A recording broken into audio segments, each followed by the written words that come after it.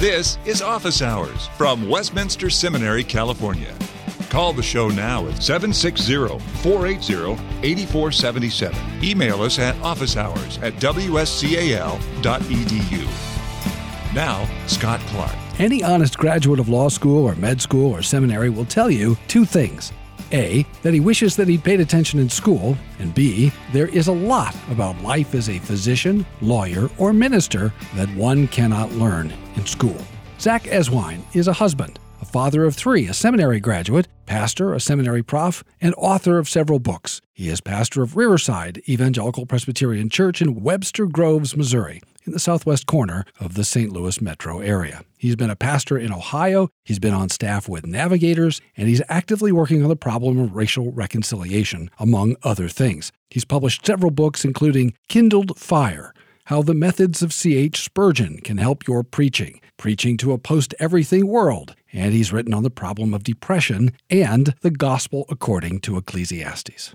Hi, Zach, and welcome to Office Hours. Thanks so much. It's good to be here with you. We are glad you're here. I know the students have benefited, and they're excited about the things that you have been talking about. First of all, let us get to know you a little bit. Tell us about yourself. Where did you grow up? I grew up in Henryville, Indiana. That's in southern Indiana, and went to school there. Went to college in Indiana. Was in Indiana all my life. Then I went to seminary as a student.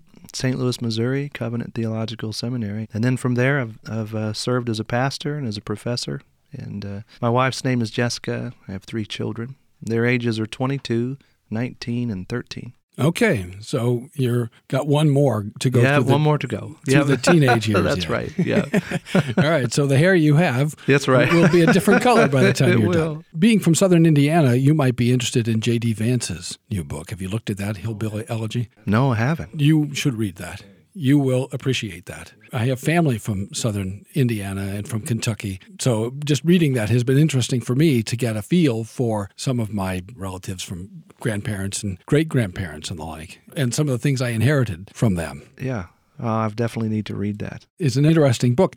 I noted that I read somewhere that you are an Indiana University basketball fan and a Notre Dame football fan. It's the truth, yeah. How does that go? Well, I grew up Catholic in Indiana. Okay. So Well, you're sort of obligated. That's right. You can't quite get the Irish blood out of me there for the football. You're not allowed to go to Mass, I don't think, No. if you're in Indiana if you're not a Notre Dame fan. That's right. And I grew up in an era in which Indiana basketball and Kentucky basketball both were premier schools and both had quite a rivalry going. And so, yeah.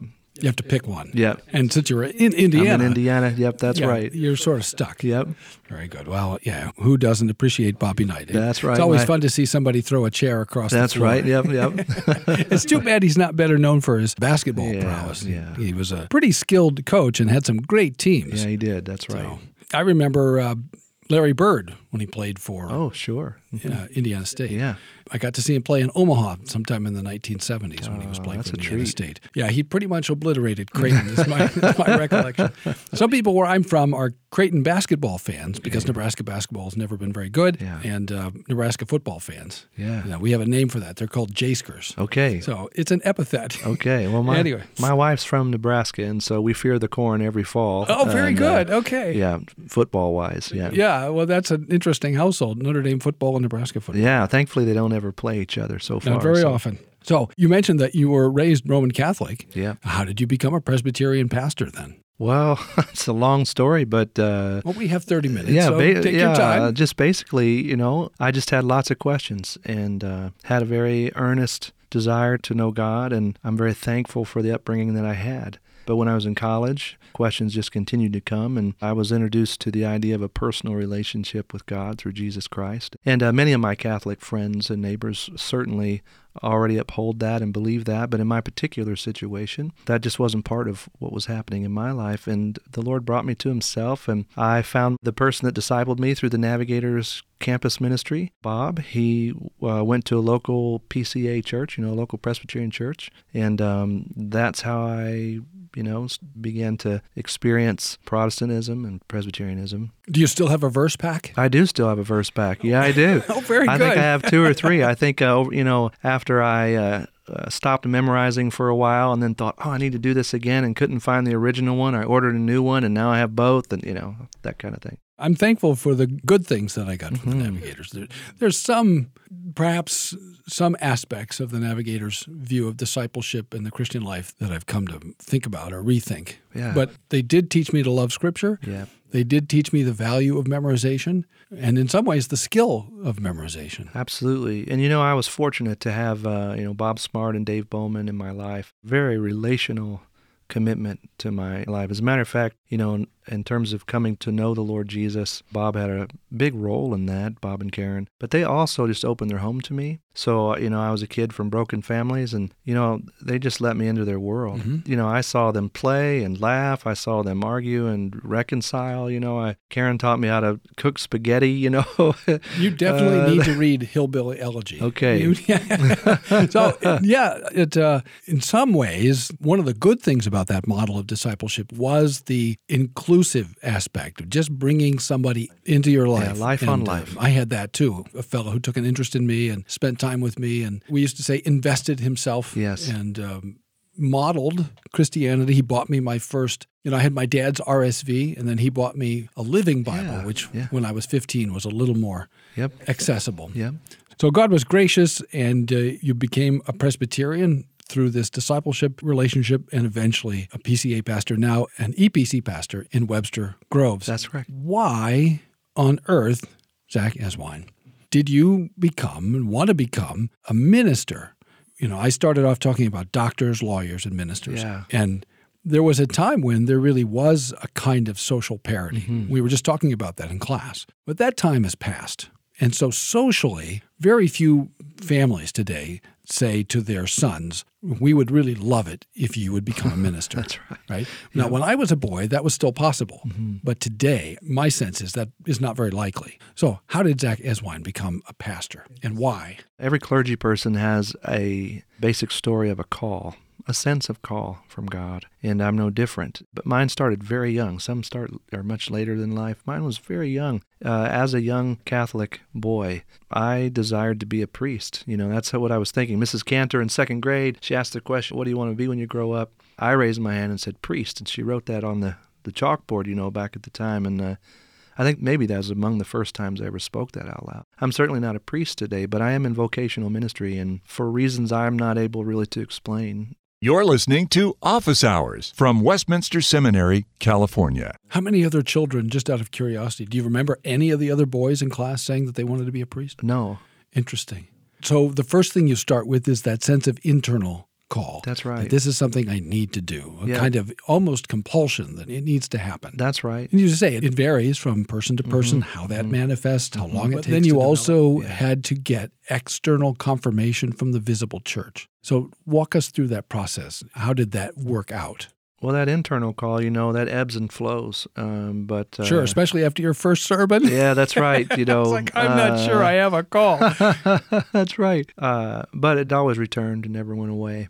And the external call, little things. The wonderful thing of the Catholic parish that I was a part of was that they took mentoring us seriously. And so, I was in 8th grade. I was taught how to lead Mass, lead worship, and given opportunity to do so. And then I was talked to before and after. Well, similarly, in college with the Navigators, when I began to learn how to, read and interpret and communicate the Bible, I just began to have a way of doing that. It seemed like clarity of what was meant. All that stuff clicked with me. So I was leading Bible studies and sharing my faith. And then when I was at this church on this campus, Ball State University, it was Westminster Presbyterian Church there, they took that seriously too. And so I led worship. I had to write everything out I was going to say. They talked to me beforehand, afterhand. I led a small group, 3 weeks in a row, and they talked to me beforehand and afterhand. I volunteered in the nursery. I handed out bulletins and did, all those things.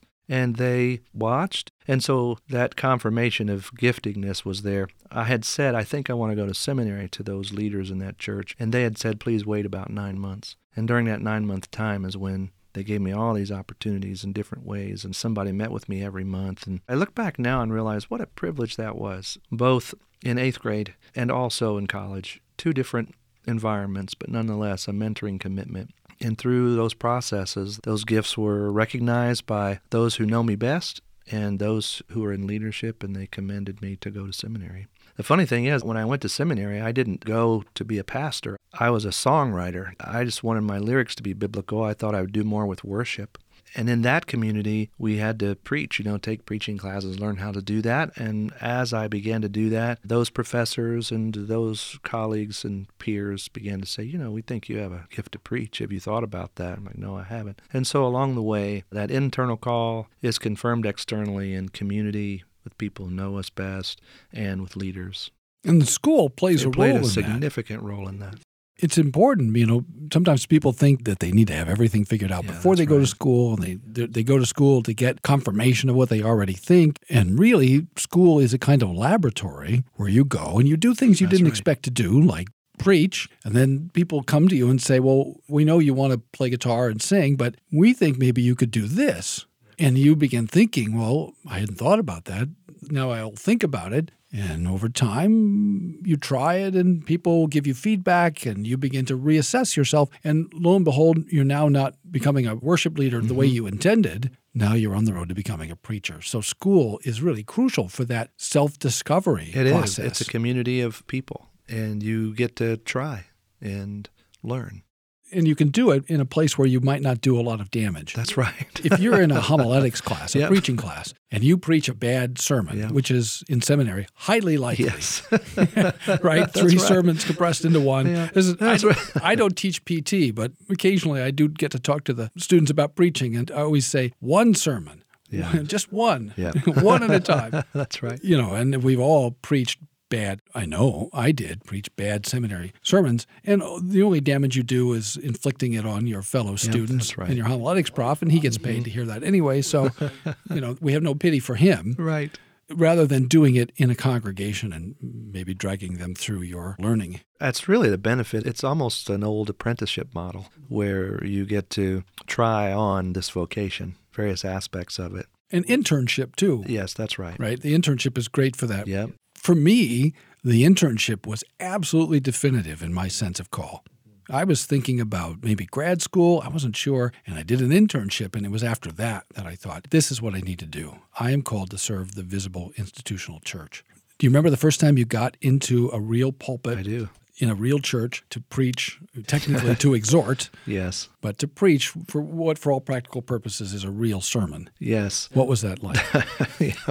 He laughs. I stepped down from the pulpit, and, the tradition in that little church was that after the person preached, they would walk to the back to greet folks, to the end of the service. So the pastor walked with me to the back. And as I was walking to the back, I heard a young boy turn to his dad and say, "Daddy, why did that man yell so much?"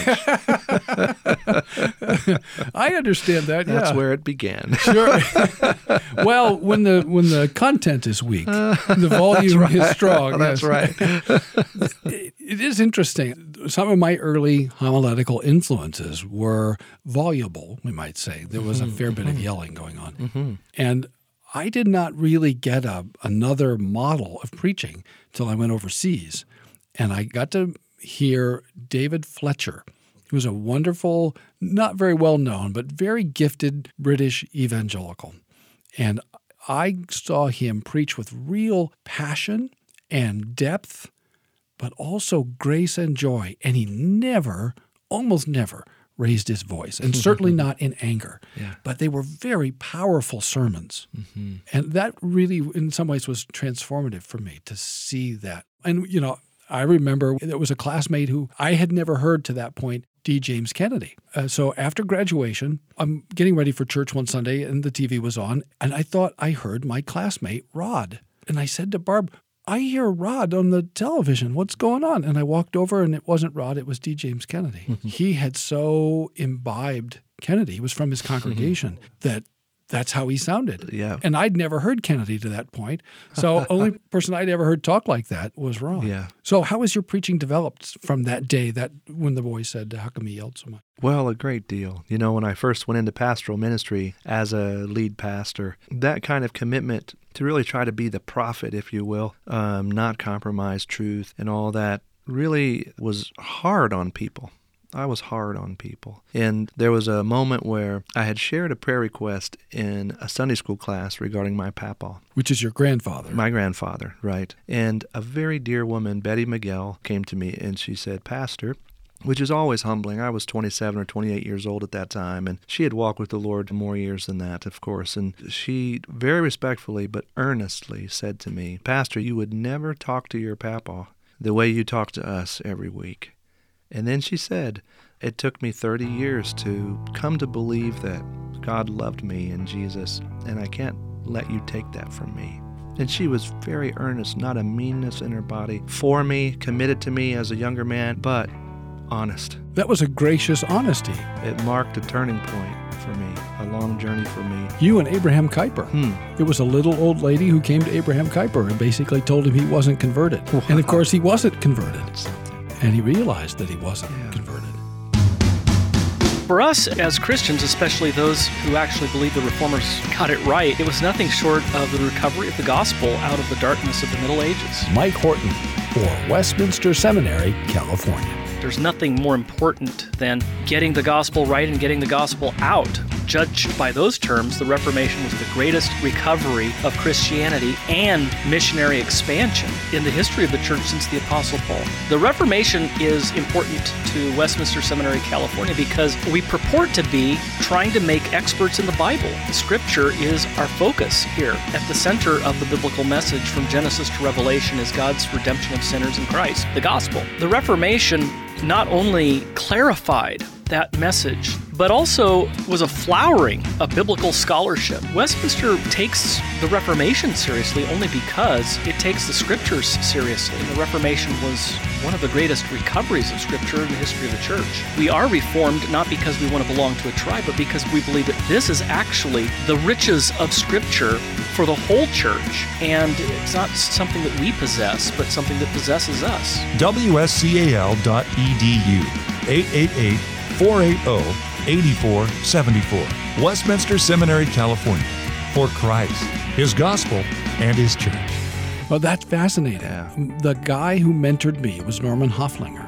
And he told me a story about some period in his ministry. He was 63 about this time when he told me the story. He'd been a minister, for 30 years or more by this time. And he said that somebody had said to him, "Pastor, you seem like you're dissatisfied with us. What are we doing that's making you so dissatisfied?" And that really pulled him up short and made him think about what he was saying to folks that would give them that impression.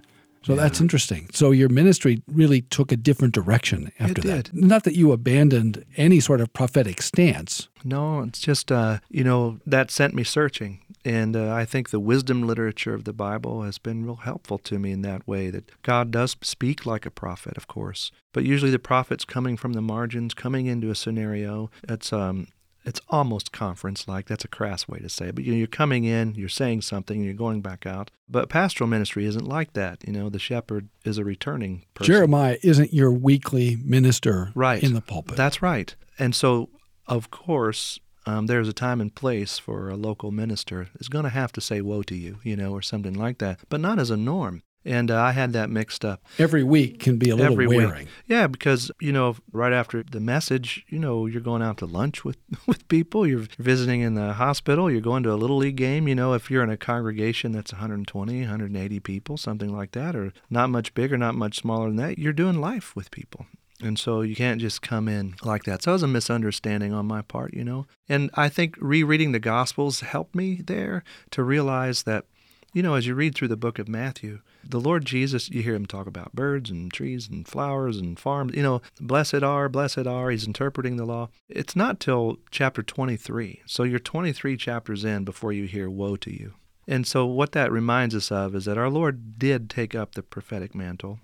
He is able to say, woe to you. But that is not his normative speech. And he recognized and made use of a whole variety of genres. Yes, he did. Humor. Yes. Irony. Sarcasm. Exposition. A whole series of rhetorical tools in his toolbox. Yeah, and so as a minister, to learn to see myself as a human being in community, walking with people, as a shepherd does, looking to and for the Lord together, is a different mindset. It's a different image than I had, I think, when I started. I didn't realize I had that sort of dominant image in my mind, but that shepherd, farmer, marathon runner was not what I had in mind. I was thinking that I need to come and powerfully explode, either in some way. Which is appropriate, as you say, at times. Yes. But not every week. I mean, the farmer doesn't go out and overturn his field every week. That's right. Right? Yep. Grandpa used to, there are times of the year when you have to go out and disc the field and use different implements in your field. But, once the wheat is in or the corn is in, then you have to nurture that and tend that. You can't go, taking the crust buster through there or some other implement and wiping that all out. You'll never get anything out of the ground. Yeah. And of course, the thing we're talking about right now isn't actually audibleness. Some pastors are louder, some are quieter. There was an edge in it. This is a mood. It's a mood in it. There's an anger or an impatience or impatience. Something in there. When anger is a problem, but impatience. And that's part of being a young preacher, right? You're just out of seminary. You don't know your congregation very well. They don't know you very well. Yeah. And you're kind of used to going into places, saying stuff like a conference speaker, and then going away. And you don't really have to pay for the sins that you committed. That's Somebody else is going to have to clean that up. Yeah. But now, when you are the minister, you're the farmer. Yep. And you have to live with these crops that you've sown. And you have to be with these people, as you say, in the hospital, in the house, in catechism. Yes. And so you really do need to take a more pastoral tone with folks. And don't you think that it's also about getting basic things like law and gospel right? It's easy to take a law tone and let your preaching have a legal tone, and you fall into it. I know I've fallen into it. And you forget to be a gospel preacher. And to speak to them as if they were free in Christ. And then bring the law in its third use, and not just in its first use. We bring good news, and then we, eat fried chicken and macaroni on plastic plates together. There's just a rhythm of life together in congregation. There's some good fried chicken in St. Louis and some barbecue. Get some barbecue there, yeah. I miss fried chicken and barbecue. Yeah. I'm sorry if the listener's getting hungry, but Southern California has a lot of wonderful things, but fried chicken is not one of them, nor barbecue. These folks just don't quite get barbecue.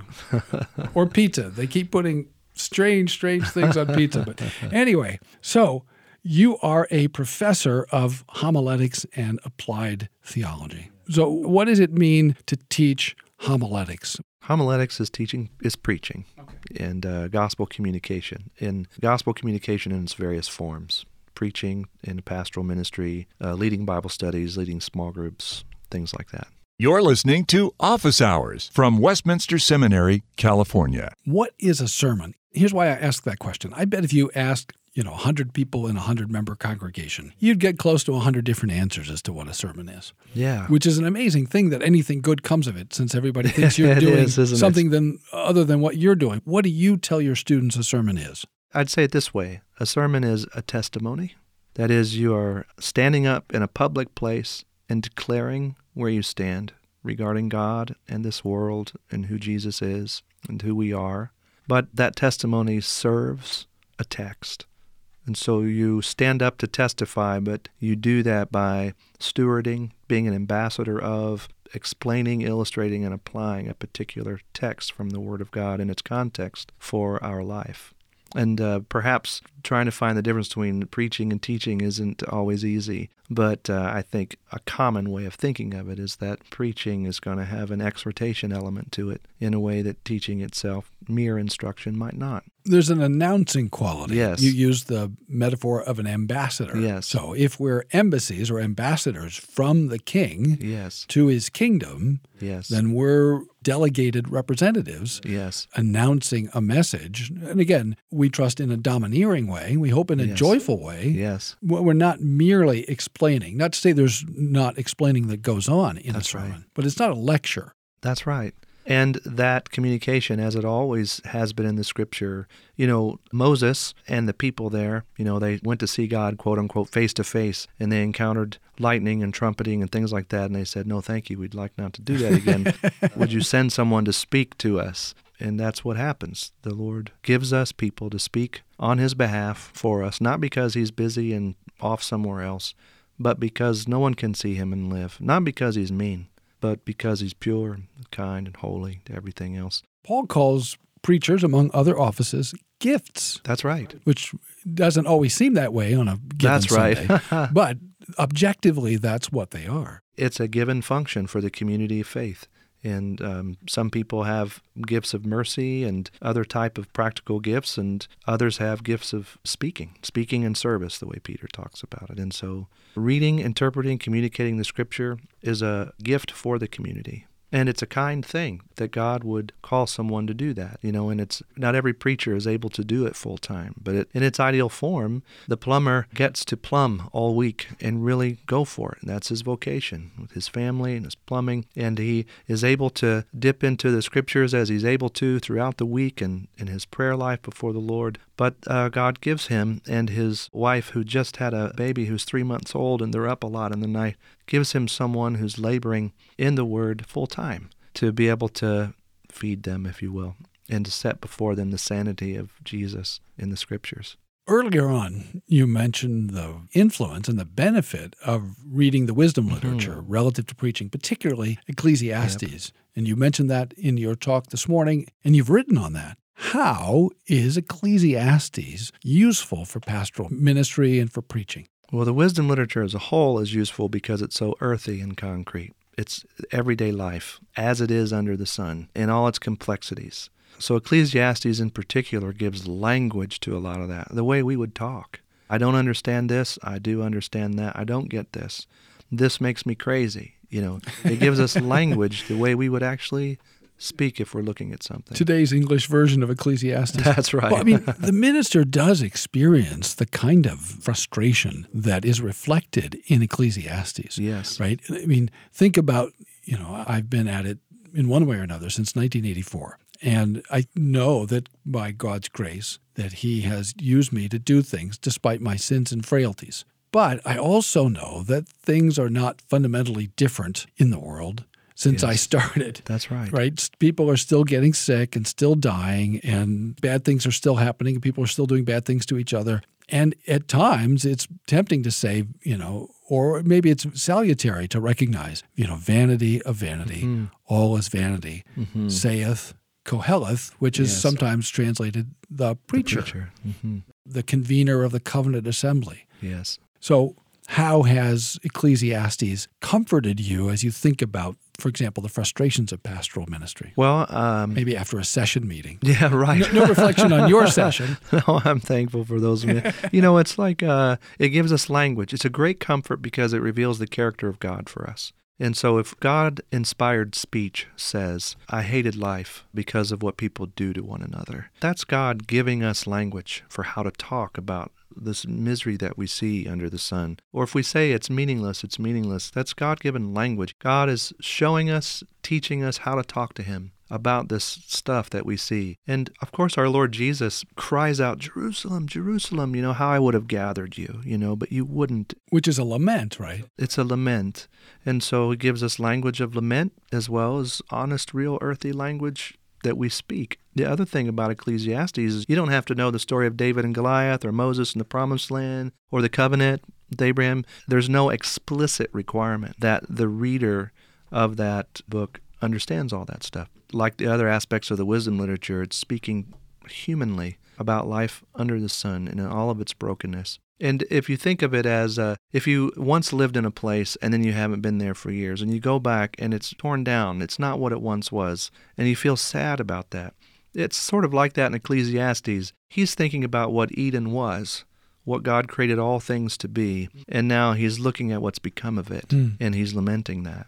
And that gives us language for the real earthy, concrete things that people experience in work and outside and in life. And if the blues were in Scripture, right? Yes. You're from St. Louis. Yes, that's right. If the blues were in Scripture, they would sound like Ecclesiastes. It would. Yes, it would. If you've ever listened to, blues music, especially older traditional blues music, that's right. It's a sung lament about fallenness, brokenness, disappointment, hurt, all of those things that you see reflected in. That's right. And it comes back to that refrain, that repeated refrain, there's nothing better than to enjoy. And so there's this theme of joy that won't quit throughout all the minor notes that are being played.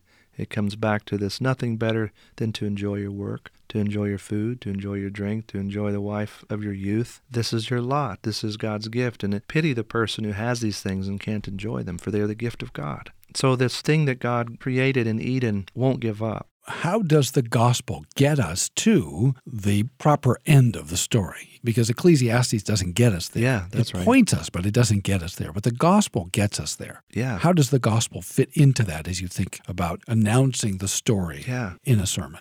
Well, in a couple of ways. One, our Lord Jesus not only fulfills the prophets and the priestly language and the kingly rule in the Old Testament, but he also fulfills the wisdom literature. He is the one greater than Solomon who has come. He is our wise man. And so, first of all, Jesus is the fulfillment of wisdom. But second of all those things that are lamented as being broken, those are the things Jesus came to restore and recover. All the injustice and sin that's spoken of in Ecclesiastes, those describe the things Jesus came to die for and save us from. And the lament of life under the sun and what's become of it, all of the earth and its brokenness, is picked up in the New Testament with all creation groans, longing for its redemption. And so not only those who experience the fallenness of life are being restored and recovered through the gospel in Jesus Christ, but also the earth itself, what it was made to be, will be recovered and made new, and points forward to something coming. It's not like we go back to Eden, but everything Eden was points us forward. Thanks for listening to Office Hours from Westminster Seminary, California. Don't miss an episode. Subscribe now to Office Hours in iTunes. Find all the shows at wscal.edu/office hours. Copyright Westminster Seminary, California. All rights reserved.